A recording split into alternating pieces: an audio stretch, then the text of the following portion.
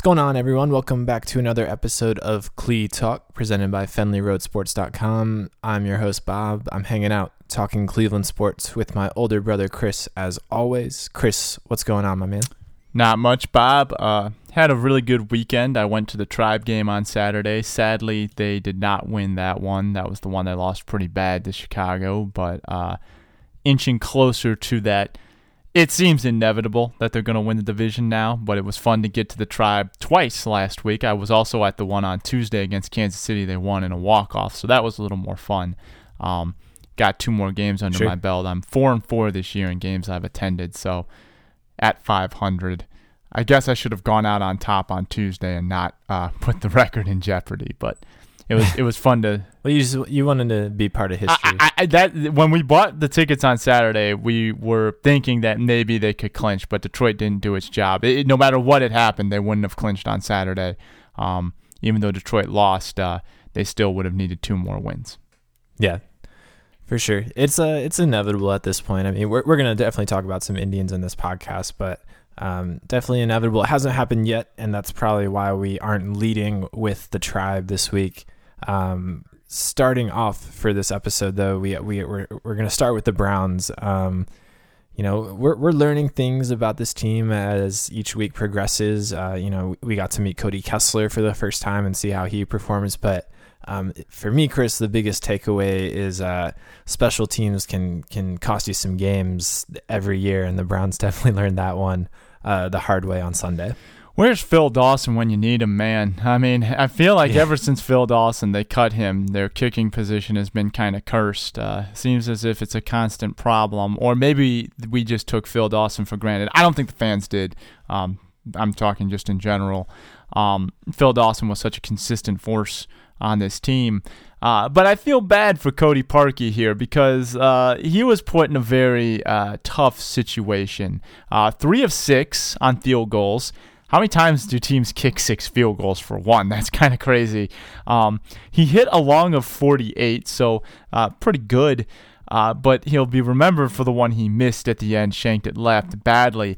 And that was a gift by the Miami Dolphins, by the way. Now again, the Browns defense earned that gift by getting the big sack on Ryan Tannehill, forced the fumble. But you don't see that happen very often, that the team turns it over that deep in their own territory with less than 10 seconds left. So clearly the Browns benefited from a bit of a gift there, but they couldn't capitalize, and they lost in overtime because Parkey missed the kick as time expired.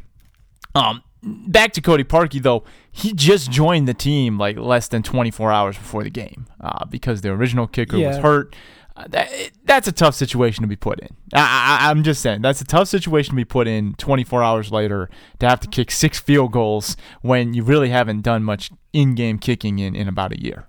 No, I understand it's not ideal, but kicking is kicking, man. Like, if you're a kicker, you should be able to kick a field goal, and if you're willing to still accept an NFL contract, you need to be ready at a moment's call if you're a kicker. So I have no sympathy for him. He has one job. Well, excuse me, he has 2 jobs: to do the kickoff and to kick field goals. And he was very subpar at his one job. So I don't feel bad for him. It's hard to blame one person for losing a game in the NFL, and especially in football. It's a team sport. But when the clock is expired and you miss the game-winning field goal, I mean, it's hard to shift the blame anywhere else but Cody Parkey. And then you combine that with he missed 2 other field goals, all within 50 yards. He costs the Browns a game. I don't feel terrible about it, but he definitely cost them. Well, he certainly played a part in costing them the game.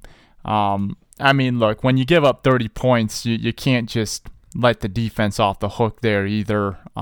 In overtime, giving up big plays as well.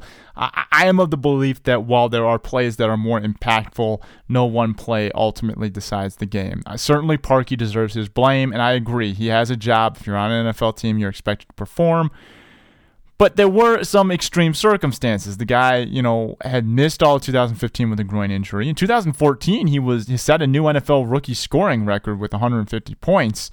So he clearly has shown that he can be an excellent kicker. He was the first alternative for the Pro Bowl, and then he played in the game because Gostkowski was unable to. So obviously he's shown a lot of talent, but last year he missed the whole season with a groin injury. Coming back from that on a short notice, extreme circumstances. So look, again, yes, he certainly played a role in costing the Browns the game, but I'm not just going to sit here. I mean, it would be different if the guy was on the team the whole year and he missed these kicks. A little bit different when you're just putting on a Browns uniform 24 hours before the game. Yeah, he cost them the game. I can't excuse it. But moving on, you wanted to bring up, watching the Browns in Week 3, and you had a question that you wanted to ask us on the podcast. Yeah, I do. I mean, look, the kicking aside, and we're going to disagree on Cody Parkey because, again, no one play decides the game. I don't care if it was a missed field goal with 0 times left. Don't give up 24 points. Don't give up a fourth quarter touchdown. Don't give up an overtime touchdown. All those things decided the games too. Don't give up 7 receptions for 120 yards and a touchdown to Jarvis Landry. He's the best receiver. Yay, my fantasy team, but Browns, come on, man. You got to cover him. A lot of things decided the game. How about the fumble by Cody Kessler? A lot of things decided the game. So I'm not going to hang it all on Cody Parkey, but certainly deserves a lot of the blame. But yeah, overall, I thought the Browns looked pretty good in this game. And the main question I had was, do you think the Browns have improved from 3 weeks into the season? Yeah, I don't know if they've improved or not. I don't think that there have just been so many moving pieces that it's hard to say that to measure that growth over just a 3-week period. What I can definitely say is that this Browns team seems to be well coached, and that they are definitely listening to the coaching staff. I think Hugh Jackson called a good offensive game, given what he had in Cody Kessler with his first start, a rookie. The Browns already moving on to their 3rd quarterback of the year, and then on the flip side of the ball, you had Ray Horton, who I thought also called a really good defensive game. For a defensive unit that was missing its best player in Joe Hayden and arguably its best pass rusher in Carl Nassib. So I was impressed with both sides of the coaching staffs and what they're able to get out of these players. If they continue to respond to that coaching and continue to exhibit this, then yes, they certainly will improve. But over a 3-week period, I can't really say that, I've already seen an enormous amount of growth from these young guys. I need to see more. I need to see some consistency, but certainly it gives me hope because they seem to be really well coached and to be listening to these coaching staffs. A couple of things that jumped out at me: Isaiah Crowell and Duke Johnson Jr. combining for 25 carries and 148 yards. It's encouraging to see the running attack start to get some life into it, especially with the different skill sets the two bring to the table. Crowell more of a smasher, Johnson more of the speed guy who can catch the ball as well. 5 receptions for 12 yards on top of his running game. So I thought the running game impressed me. Obviously, it was great to see Gary Barnidge get involved with the offense. 5 catches for 66 yards, and he caught the 2-point conversion. So very encouraging to see Gary Barnidge step up with a rookie quarterback under center. And Cody Kessler, I thought, looked very good. I mean, he was pretty poised. He stood in the pocket, even though he got sacked 3 times, which offensive line and pass protection is still a big concern for me on this team. As we know, 2 quarterbacks are already down, and it's not good to see Kessler get hit 3 times. Had to come out of the game because he had blood on his elbow on a critical 3rd down. So that's an area that needs to improve. But 21 of 33 for 244 yards, and despite taking all those hits, he did not throw an interception. I thought that's a very good debut given the circumstances. But where the coaching comes in for me, Bob, is the use of Terrell Pryor yesterday. My goodness, that was just fantastic. He was running the ball. They used him at quarterback. They brought out a little wildcat. 8 catches, 144 yards. That right there is just, that's stepping up. And to me, to see Terrell Pryor really take his game to another level over the last 3 weeks is something the Browns sorely need. And you can only hope that with that, combined with the return of Josh Gordon a couple weeks away, could give the Browns 2 dynamic playmakers on offense with Gary Barnidge, with an emerging run game, with a young quarterback who had a good debut. I think that there are some signs that the Browns might be able to have a good season by their standards. I'm not saying they're going to win 8 games or anything like that, but this is what I've wanted to see out of the Browns. I wanted to see continuous improvement, and I'm seeing that, and I'm encouraged that guys are starting to step up and take the workload of being, leading this team to improvement. Yeah, the goal of the season is improvement. It's not wins. That's why the Browns brought in Parkey and not Robbie Gould. They want to lose games while also improving. And I don't, the coaching staff doesn't want that and the players don't want that, but that is clearly the idea of the regime. So as long as we see improvement, that's great. And I think Terrell Pryor is going to be a great example of that improvement, a person so raw but so full of talent and ability. We can chart that growth pretty easily along the course of the season. And I think that Hugh Jackson displayed an ability to use him that I don't think previous coaching regimes would have been able to do. I don't think Pettin or Chud would have been able to use Terrell Pryor in the way he was used in week 3. And if they did try to do that, I think it would be a half attempt or, a failed attempt to put Terrell Pryor in these positions for him to succeed. He's still a really raw receiver. When I watch him, he doesn't run, elaborate routes. He doesn't beat corners with shiftiness or good route running, and his hands aren't exactly the best. He doesn't snatch balls out of the air, but he's immensely athletic talent that can be used in a number of different ways. The comparison is pretty obvious and parallel. The way Hugh Jackson used Mohamed Sanu in Cincinnati, I envisioned that from TP, but perhaps a little bit more explosive on the outside. And I agree with you. Once all 3 of those wideouts in Coleman, Gordon, and Pryor get on the field together, that's a really scary thing. And then you have Gary Barnidge in the middle as well. There's huge room for growth, obviously, on this Browns team. And I think more so than other years, there's hope that we have a coaching staff in place that can actually bring these guys to that place to grow, and they can enable them to grow. There's always room for growth on a Browns team because they're, winning 3 or 4 games a year. Now there's actually, there seems to be a regime in place that can bring that out of these guys. Yeah, I think there's a big difference between improving on a team's record and showing growth that is sustainable. And I think the Browns, when they won those 7 games with Brian Hoyer a few years back, showed that they improved on their record. But I don't think many people were confident that that was a sustainable model. This feels like if it can continue, and look, we're only 3 games into it, okay? So I'm not trying to overreact, but I'm encouraged by what I'm seeing. Specifically the fact that this coach, Hugh Jackson, clearly knows what he's doing. We didn't even mention Ricardo Lewis, who caught 3 of his 4 targets, including a 28-yard reception and a big catch that helped them get into the red zone on a drive. Ricardo Lewis is another young rookie wide receiver who could be part of the future as well. So already 3 games in, we're seeing Pryor step up. We're seeing the run game improve. We're seeing Duke Johnson, a guy who I loved out of Miami and was very happy that they got in the 3rd round a few years back, step up and start to become the explosive playmaker he could be. Isaiah Crowell get his head on straight and be that dynamic running back he can be. So I'm encouraged. And Cody Kessler looked good. He looked good. I want to see more of Cody Kessler, even when Josh McCown is healthy. I think Cody Kessler's earned the right to play for a few more games and see if he's got what it takes.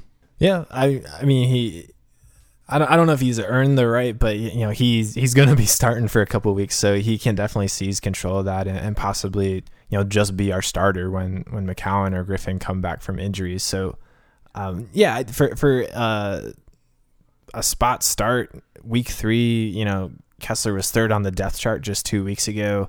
probably not expecting to see much playing time, it was really impressive the way he didn't make mistakes. He had one fumble, but no interceptions. That's more of what I'm looking for. He did hold on to the ball a little bit too long at times, but I was impressed with the way he avoided pressure within the pocket and made the correct throw that, Hugh was enabling him to make through a more kind of conservative play call.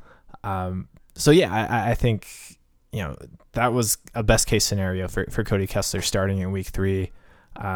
It was pretty impressive. Alrighty, we'll of course have more Browns talk looking ahead to the Washington game on our Football Fridays bonus podcast, so be sure to tune into that on Friday. But Bob, around the NFL, there are a couple of storylines that jump out at me. We'll take a quick look at them. We were all hoping Philadelphia was in rebuild mode. Bob, after thrashing Pittsburgh, okay, it's one thing to beat the Browns and the Bears, but after destroying Pittsburgh and getting to 3-0, it's looking like the Carson Wentz train has left the station and there aren't any brakes on it. Bob, I don't think that Philly pick is going to be as good as most people thought, at least initially. Are you a little worried now that the Browns passed on Carson Wentz? Yeah, it does give me pause just because he has hit the ground running, didn't even get a full preseason, basically played half of a preseason game and then started against the Browns, and that was about it. It makes me feel a little bit bad. That being said, the Browns have so many holes all over the place. I don't think Carson Wentz, with especially that right side of the offensive line playing as poorly as it is and having issues at center already, I don't think Carson Wentz would be as successful if he were in Cleveland right now. But it's already, I'm already beginning to regret that. That being said, they didn't just pass on Carson Wentz. They got a tremendous value in trading down from Carson Wentz, so they can still reclaim that and be better for it. But as of right now, those picks are investments in the future. As of right now, the Eagles, made the right move in getting Carson Wentz. Yeah, as of right now. And it's important to emphasize that we're just 3 games into this trade. So I think that's a good point you made. I mean, let's evaluate this when they make the pick, but certainly Browns fans were not totally happy to see Philadelphia thrash Pittsburgh like that. Now, I know Browns fans are always happy when the Steelers lose, but this time they might have been a little bit concerned because Philadelphia is the one team that they're kind of cheering for them to lose. Bob, 2 other storylines that jump out at me. Dak Prescott, another rookie quarterback, having a great year in Dallas. He's got him at 2-1, and Dallas has really looked good. I watched some of that game on Sunday night. And then the New England Patriots, how do they keep doing it? Pulling quarterbacks everywhere on a short week, rookie quarterback, and they crush Houston 27-0 at home. Bob, we were saying it would be great if New England started 2-2 and could even start 1-3. They're 3-0, man. That's just, and that quite frankly is pretty surprising to me. And we all know, any listener on this podcast knows that I'm a Patriots fan as well. Yeah, it kind of shows you just how intimidating the Patriots are. That the Houston Texans were basically lobbed a softball and they shot themselves in the foot completely. A great defensive game was called for New England for sure, but to get shut out when Jacoby Brissett is the quarterback for New England, you have a Gronkowski that isn't 100% yet, and you have a Texans team that thinks that they're legit this year. That was pretty embarrassing, and rightfully impressive for the Patriots and their coaching staff and what they were able to do defensively and able to have these 2 quarterbacks play. That's impressive as well. But the Texans definitely blew it as well. Not even being able to score a point. For Dak Prescott, that's certainly impressive. I'm starting to read, Tony Romo should sit when he comes back and Dak Prescott should continue to play. I don't know if I'm there yet. Very conservative game plan is called for Dak Prescott. He can't make all the throws that you want out of an NFL quarterback, so I'm not sure about that, but certainly a guy that, again, that wasn't expected to start this early in his NFL career and is off to an impressive start. Let me ask you a question. Which of these quarterbacks is more for real? Sam Bradford in 2016, Carson Wentz, or Dak Prescott? Well, we kind of know what Sam Bradford is. So I think he is for real, because when he's healthy, he's a really good quarterback. But if you're Sam Bradford is? Yeah, I think when Sam Bradford's healthy, he's been a solid quarterback. He finished the year strong with Philadelphia, and his rookie year in St. Louis, he was good. I think Sam Bradford, we know what he is. I don't know. I'm not saying he's an elite quarterback, but I certainly think he's a good quarterback, a serviceable quarterback. I don't think the Vikings should have traded a first-round pick for him, but I think he's a serviceable quarterback, and that's what he is. If you're asking me between Prescott and Wentz, that's a very tough question. I liked what I saw out of Dak Prescott. I also liked what I saw out of Carson Wentz. A little too early, but if I'm going to... Okay, fine. I'll make a choice. Carson Wentz. I'll say he's more for real. What about Trevor Siemian or Carson Wentz? Carson Wentz. I think Trevor Siemian's in a great situation. I think the Broncos are a very strong team around Siemian, and I just think that Siemian is a solid, but probably not going to get to that next level quarterback. Yeah. One last point on New England before we switch topics here. I'm not stunned about the defensive shutout. I'm stunned that the Houston Texans defense couldn't get more than like one sack against a rookie quarterback. I don't care if he's playing for New England. That defense is elite, and they should feel ashamed of themselves for getting smacked around 27-0. I don't care if it was in New England. If you're an elite unit, you got to overcome that. So that, I think, was the most surprising development of that New England game last Thursday. Yeah, I mean, it was surprising on all fronts, I think. True. Alrighty, so we said early on that we were going to talk Indians, and we are certainly not going to overlook the team that is one game away from winning the division. That's one win or Detroit loss, or both. We could get one of those in the next 4 games. We got Corey Kluber going tonight, so hopefully that will put a rest to the division with Klubes on the mound. Bob, I said it last week that there was absolutely no way the Indians lose the division. They are in, as far as I'm concerned. I will tempt fate. I don't care. But let's look at it this way. How should the Indians approach this week? They are 1.5 games out of the number 2 seed. Boston and Texas are currently tied for first. Should the Indians go for home field or take a laid-back approach and align their rotation and see what other guys have in their bullpen? I think they need to go for home field in this situation. Just look at their record. They have the best home record in the American League, and they're 37-37 as of today on the road. So I know it's just one game, but having that comfort of knowing that you have home field advantage, I think would do the Indians more wonders than any other team that's playoff bound right now. That being said, I think that they'll be fine either way with it. But if I have to choose, I definitely think they need to go for home field advantage. I understand that you definitely want Corey Kluber to start game 1 of the postseason, and I think Kluber is scheduled to start the second to last game of the season. So maybe you can reset that one. But other than that, go for home field, because the Indians are by far a different team playing at home than on the road.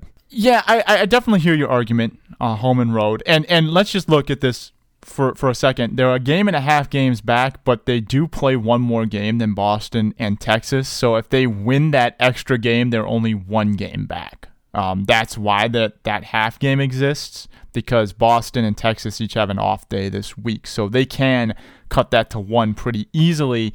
But here's the caveat, though. I believe Boston and Texas won the season series, and for home field seeding, it's decided by the head-to-head record. So essentially, the Indians are 2 games back. So if they don't win that swing game, they will have to make up 3 games in order to win home field outright, which I think is tougher to do with only 7 games left. Here's what I'm saying, though. Cookie Carrasco has already been hurt. Danny Salazar may or may not be back. I don't think the Indians can afford to go all out for home field.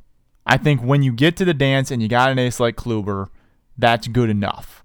Now, I do think Kluber will pitch twice this week, even if it might not be for a full game, because I don't think you want Kluber to go what would it be, about 10 days without pitching, because the first game of the ALDS is next Thursday. So if he's pitching tonight, you can throw him Saturday, no problem. I don't think they're going to skip a start or anything like that. But I also think the Indians should use this opportunity to let Mike Clevenger, Cody Anderson, and some of these other guys start full games. Not just start 2 innings and pull them. Start 5 or 6. See if they can go far. And maybe you can find that 4th starter for your playoffs if you need him, should Danny Salazar not be back in this rotation. Because you've got Kluber, you got Bauer, you got Tomlin. If Salazar's back, he's your 4. But if not, I want to see what Clevenger and Anderson can do. Give them a couple starts under their belt to build up their confidence for the playoffs, because you're definitely going to need a 4th starter for that best of 7 series if you get out of the divisional round. Yeah, I understand that. I don't think there's much that. Yeah, you don't want anyone to get hurt. You can tell guys to play it safe. Sometimes that causes them to get hurt in certain situations. I don't think there's much that the Indians can do to stay healthy and stay safe heading into the postseason right now. Kluber is scheduled for 2 starts. Bauer and Tomlin only have 1 more start, and you have to give it to them for them to stay in a flow and in emotion. I get what you're saying with seeing what Anderson and Clevenger can do. They'll get their starts to close out the season. But if you have to play these guys, so go for home field and just see what happens. I think that just needs to be the course of action that they take. Well, I'm not saying don't try to win the games, but I also think the Indians should focus more on getting their team aligned for the playoffs than they should on home field, if that makes sense. I think that if you need to play some guys on your bench to see if they make the cut for the 25, do it. If you need to throw some guys in the bullpen in some playoff situations to see if they have what it takes, do it. You know what you got in some of these guys. I want to see some of these guys who they're considering adding to the playoff roster get some meaningful innings over the course of this week and have them do an evaluation of their roster. That's, I guess, what I'm saying. I think that's more important than chasing down Texas and Boston for home field, because to me, in baseball, I don't think home field is that big of an advantage. I'm not saying it isn't an advantage, because you don't want to play a deciding game on the road ever, and the bottom of the 9th factor is always big, but I don't think it's as big of an advantage as it is in, say, football or basketball. Yeah, I mean, usually you're right, but for the Indians, I think there's a marked difference in teams and performances. I think they could definitely benefit from home field advantage if their performance in the regular season reflects what they'll be like in the postseason. So I think they can definitely benefit from it. I think there's plenty of time in the next 7 games to see what you have from some of these guys while still being competitive. So I don't think that we're really talking about 2 different approaches. I think there's plenty of time to do that, to see that. Hopefully it's happening while they win some games and go up against Boston or even Texas. Boston looks like they'll never lose again, but hopefully they're able to win it out and get that 2nd seed at least. So Bob, are you following Are you going to follow the wild card race at all? Since it probably isn't going to involve Cleveland, you're going to cheer against Detroit for anyone? Or the NL could get crazy with the Mets, Giants, and Cardinals. The AL looks like it's the Jays, Orioles, Tigers, Mariners, with the Astros an outside shot at 3 games out. Are you cheering for anyone, or are you just going to kind of kick back and watch the chaos unfold? Yeah, I'm just going to watch it unfold, mostly because it not only does it the Indians have their division path pretty much locked up at this point. The Indians won't even play that wild card winner unless they go to an ALCS situation, or if the Indians happen to be the 1 seed all of a sudden. So it doesn't really affect the Indians a whole lot. I don't like Detroit, but Cleveland has a great history against Detroit this year, so I'm not sure. I don't quite care who makes those 2 wild cards. Bob, what if the NL ends in a 3-way tie and they play those 2 play-in games just to get to the wild card game? Yeah, that would be pretty fantastic. It's shaping up to be a pretty exciting wild card race, especially in that National League. That would be pretty crazy. That almost happened with Cleveland in 2013, but the Indians went on that 10-game win streak to finish ahead of Texas and Tampa by 1. They played the play-in game, and we all know how that ended. Tampa won and then beat Cleveland in the wild card game. But yeah, we could have a pretty crazy finish between 3. I mean, how are the Giants in this position? They have had an awful record since the All-Star break. I mean, they were running away with that division. They have collapsed big time. The AL looks a little more cut and dry. Yeah, Seattle's 2.5, but I think it's going to be either the Jays, Orioles, or Tigers, 2 of those 3 teams. Yeah, that's what it looks. It was like a three-team race, and Detroit has some work cut out for them to catch up even into that number 2 seed. Number 2 wild card spot. So it'll be interesting to see. The MLB wild card race is always down to the wire. It's always fun to keep track of. Certainly, especially ever since they did that second wild card. Alrighty, switching gears here again. College football. Last week, the Buckeyes were off, and this week you could argue they're still off because they're playing Rutgers. But college football was not off. There were some very big stories. The Big Ten big story was Wisconsin flexing its muscle over Michigan State. I mean, this was a beatdown, Bob. 30-6, and I don't even think it was that close. Wisconsin is looking like they're more than just a West Division contender. They're looking like they are a Big Ten championship contender. Couple that with a win over LSU, which admittedly is not looking as impressive. LSU fired Les Miles out of the top 25, so not looking as impressive, but by name it is. Wisconsin's got a big showdown with Michigan this week. This is obviously a huge game. Oh, for sure. I think both teams have a lot to prove, and this is really their only chance to keep themselves in the race to get that playoff spot. So, Michigan hasn't played a quality opponent this year, and Wisconsin, I'm sure there are still some doubters. I'm coming around to them. I mean, going into East Lansing and beating Michigan State like that certainly is impressive. Then you combine it with the fact that, like you said, LSU might not be the top 10 team that they were preseason, but it's still an impressive win out of conference against an SEC opponent. So Wisconsin certainly has the track record. Michigan, has been ranked 4th for the past couple of weeks. Still hasn't really proved themselves. So a lot on the line in that game. A game that 2 weeks ago didn't have a whole lot of impact, now might be one of the benchmarks of the Big Ten season. Here's the thing, though. Wisconsin has to also play Ohio State. So all these teams in the East play Wisconsin, all the big ones, Michigan State, Ohio State, and Michigan. So we could be looking at a rematch situation, because I'd be surprised if one of those 3 teams didn't win the East. And Wisconsin's certainly looking like the team to beat in the West. Nebraska, though, making a good case as well. But yeah, this is a very big showdown. And last week I said Michigan's going to lose 3 Big Ten games. I think they're the most overrated team in the top 25. I'm a little shaky now that Michigan State got blown out, but we'll see what Wisconsin's made of. We'll see what Michigan's made of this week. I know that Wisconsin is a good team. You've beaten 2 big programs. Michigan has beaten nobody. Hawaii, Central Florida, Colorado, Penn State. That is not a tough schedule. I'm sorry. Penn State is not what it was. Michigan, this is their first big test. It's all on them. They got to step up and prove that they're a top 5 team. I don't think they are. I think they're going to get exposed this weekend.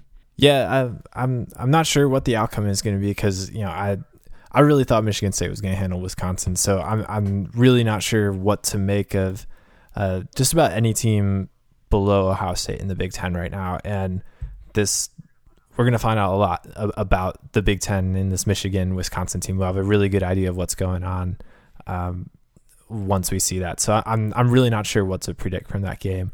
We have some other big matchups. I mean, how about this one? Stanford versus Washington.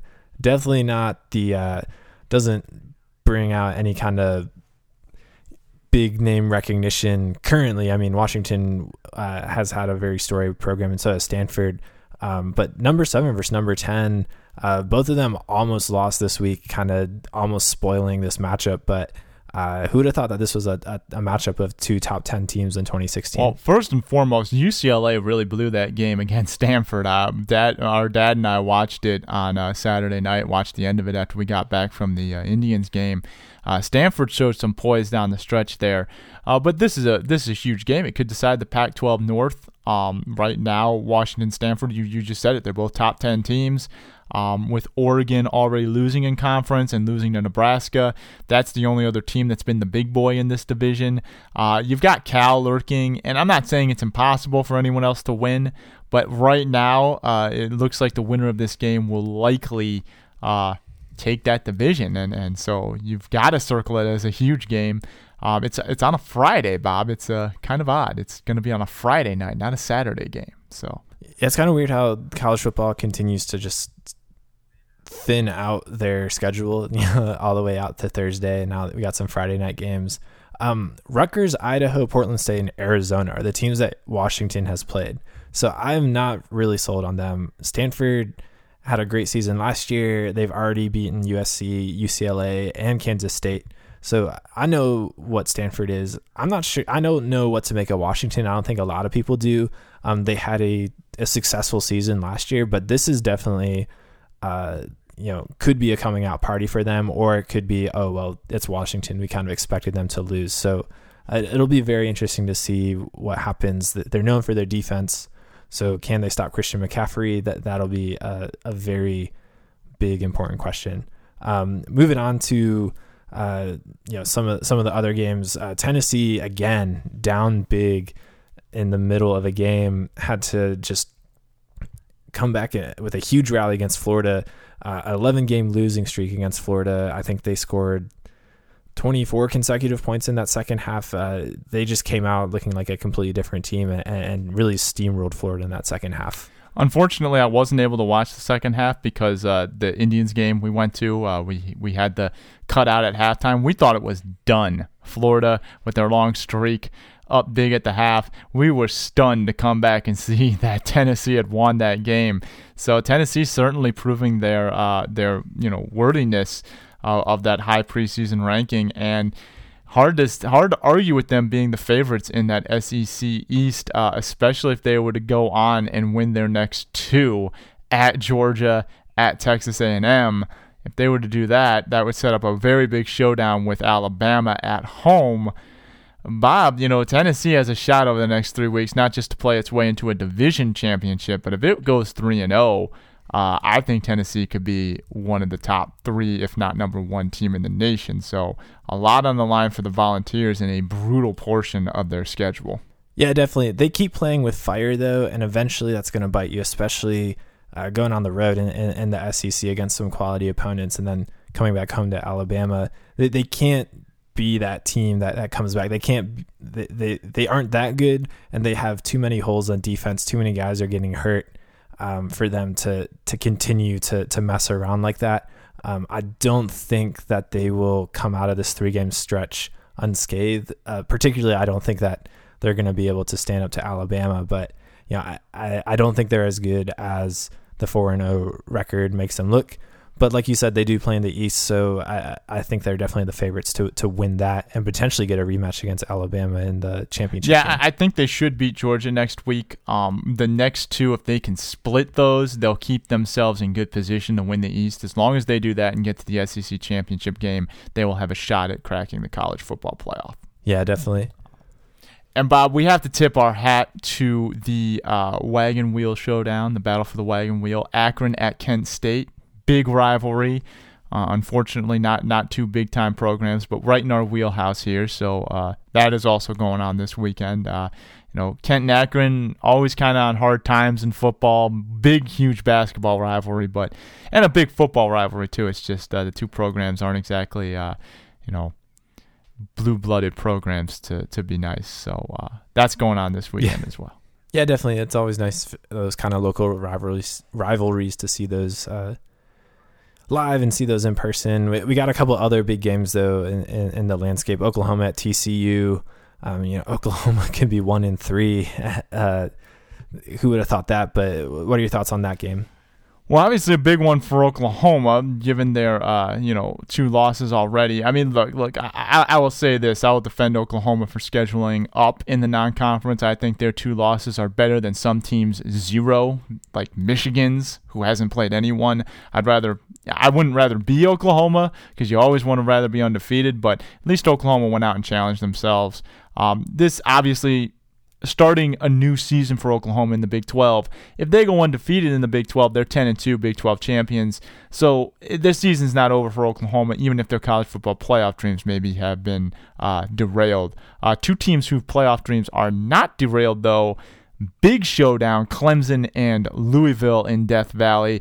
Bob, I'm really excited for this game. 2 very exciting quarterbacks. Yeah, definitely. I mean, Lamar Jackson has lit up the scoreboard this year. Is the Heisman favorite as of right now. Deshaun Watson was the Heisman favorite heading into the season and hasn't really performed to that Heisman level. This could be a statement game for either. It is in Death Valley. That's a really hard place to play. And Clemson just hasn't been able to click yet. They will have to keep up with Louisville and Lamar Jackson. I think that will be a very exciting game to watch. A lot of people in Houston are about to be Louisville fans this weekend. Cougars have Louisville later in the year, and if both of them are undefeated, that will be an epic showdown. Very, very fun. I love college football, Bob, especially now that 4 teams make the playoffs. It's so much more exciting to talk about college football when more teams have a chance to actually win the title. Yeah. So we got some minor news. Mo Williams originally said he was going to come back, but now he's announced that he will retire from basketball and his playing career is done. Bob, Mo Williams obviously is going to go down in Cavs history as a favorite player. I mean, he was a big part of those 2 number 1 overall seed teams in 2009 and 10, and he contributed to this championship team, especially early in the year when Kyrie Irving was coming back from injury. Certainly, but not exactly a crippling loss for the Cavs.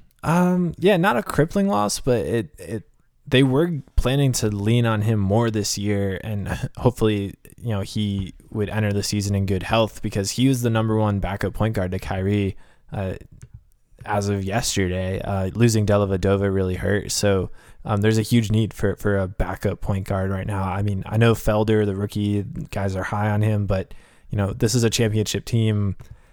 They're gonna find a replacement at some point for a backup point guard, probably a mid-season at this point. So it just magnifies the need for a backup point guard. I think even if Mo were on the roster, they would probably upgrade it, just because he's too banged up and too old to really last through the entirety of the season and then play meaningful minutes in the playoffs like Dellavedova did last year. But Mo Williams is one of my favorite players from Cavs history. I'm glad that he got that championship. I'm glad him and LeBron reconciled. I think that was a good sub story from him coming back. So it'll be sad to see him go. But like you said, it's not going to make a huge impact on the Cavs' run into the postseason or anything, but they definitely do need to find a backup point guard now. And we're going to be ending this podcast on a bit of sad news. Sunday was a very sad day for the sports world. It lost 2 prominent figures, both from the opposite ends of the generational spectrum.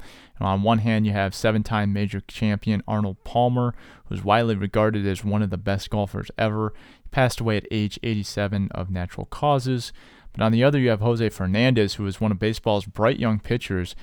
He died in a boating accident Sunday morning at age 24 that really rocked all of baseball. You saw it everywhere on Sunday, guys writing his number all over their hats. And I think the Cubs had a Fernandez jersey in their dugout. That one really, and Bob, he's only 24 years old and such a bright young talent. He was Rookie of the Year, the ace of the Miami Marlins, and such a prominent figure, being a Cuban defector in a community that has a lot of high Cuban population.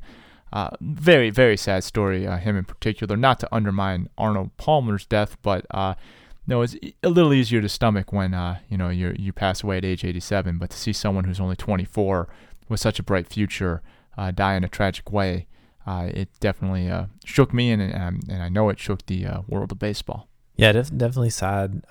Pretty shocking to see, and just kind of makes you think, like, how do you proceed and play a baseball game after that happens? And it'll be really interesting to see that Marlins season and how it plays out now. Very sad news. I feel very bad for him and his family, and for Miami in general. He was immensely popular down there. And the Marlins and Braves did cancel their game on Sunday, so that answers your question right there. They couldn't, and I don't blame them. It's certainly very sad news, and our hearts go out to Miami, the team, the family, and all the people who were affected by this. Like I said, just being his backstory really endured him to that city. He was probably he was a perfect star for that team, and it's a shame that his career got cut so shortly. Yeah, certainly. Alrighty, well, we hate to leave you with that news, but unfortunately, our time is up. Thank you for listening to Clee Talk, presented by FenleyRoadSports.com. You can subscribe to us via iTunes by searching Fenley Road Sports and clicking Clee Talk, or you can go to FenleyRoadSports.com and click our iTunes icon and just subscribe right there. We'll take you right to the iTunes site. Please follow us on Twitter at Fenley Road Sports or Instagram at Fenley Road Sports. Come back to FenleyRoadSports.com for more podcasts like our bonus Football Fridays podcast every Friday previewing the next Cleveland Browns matchup, and every Monday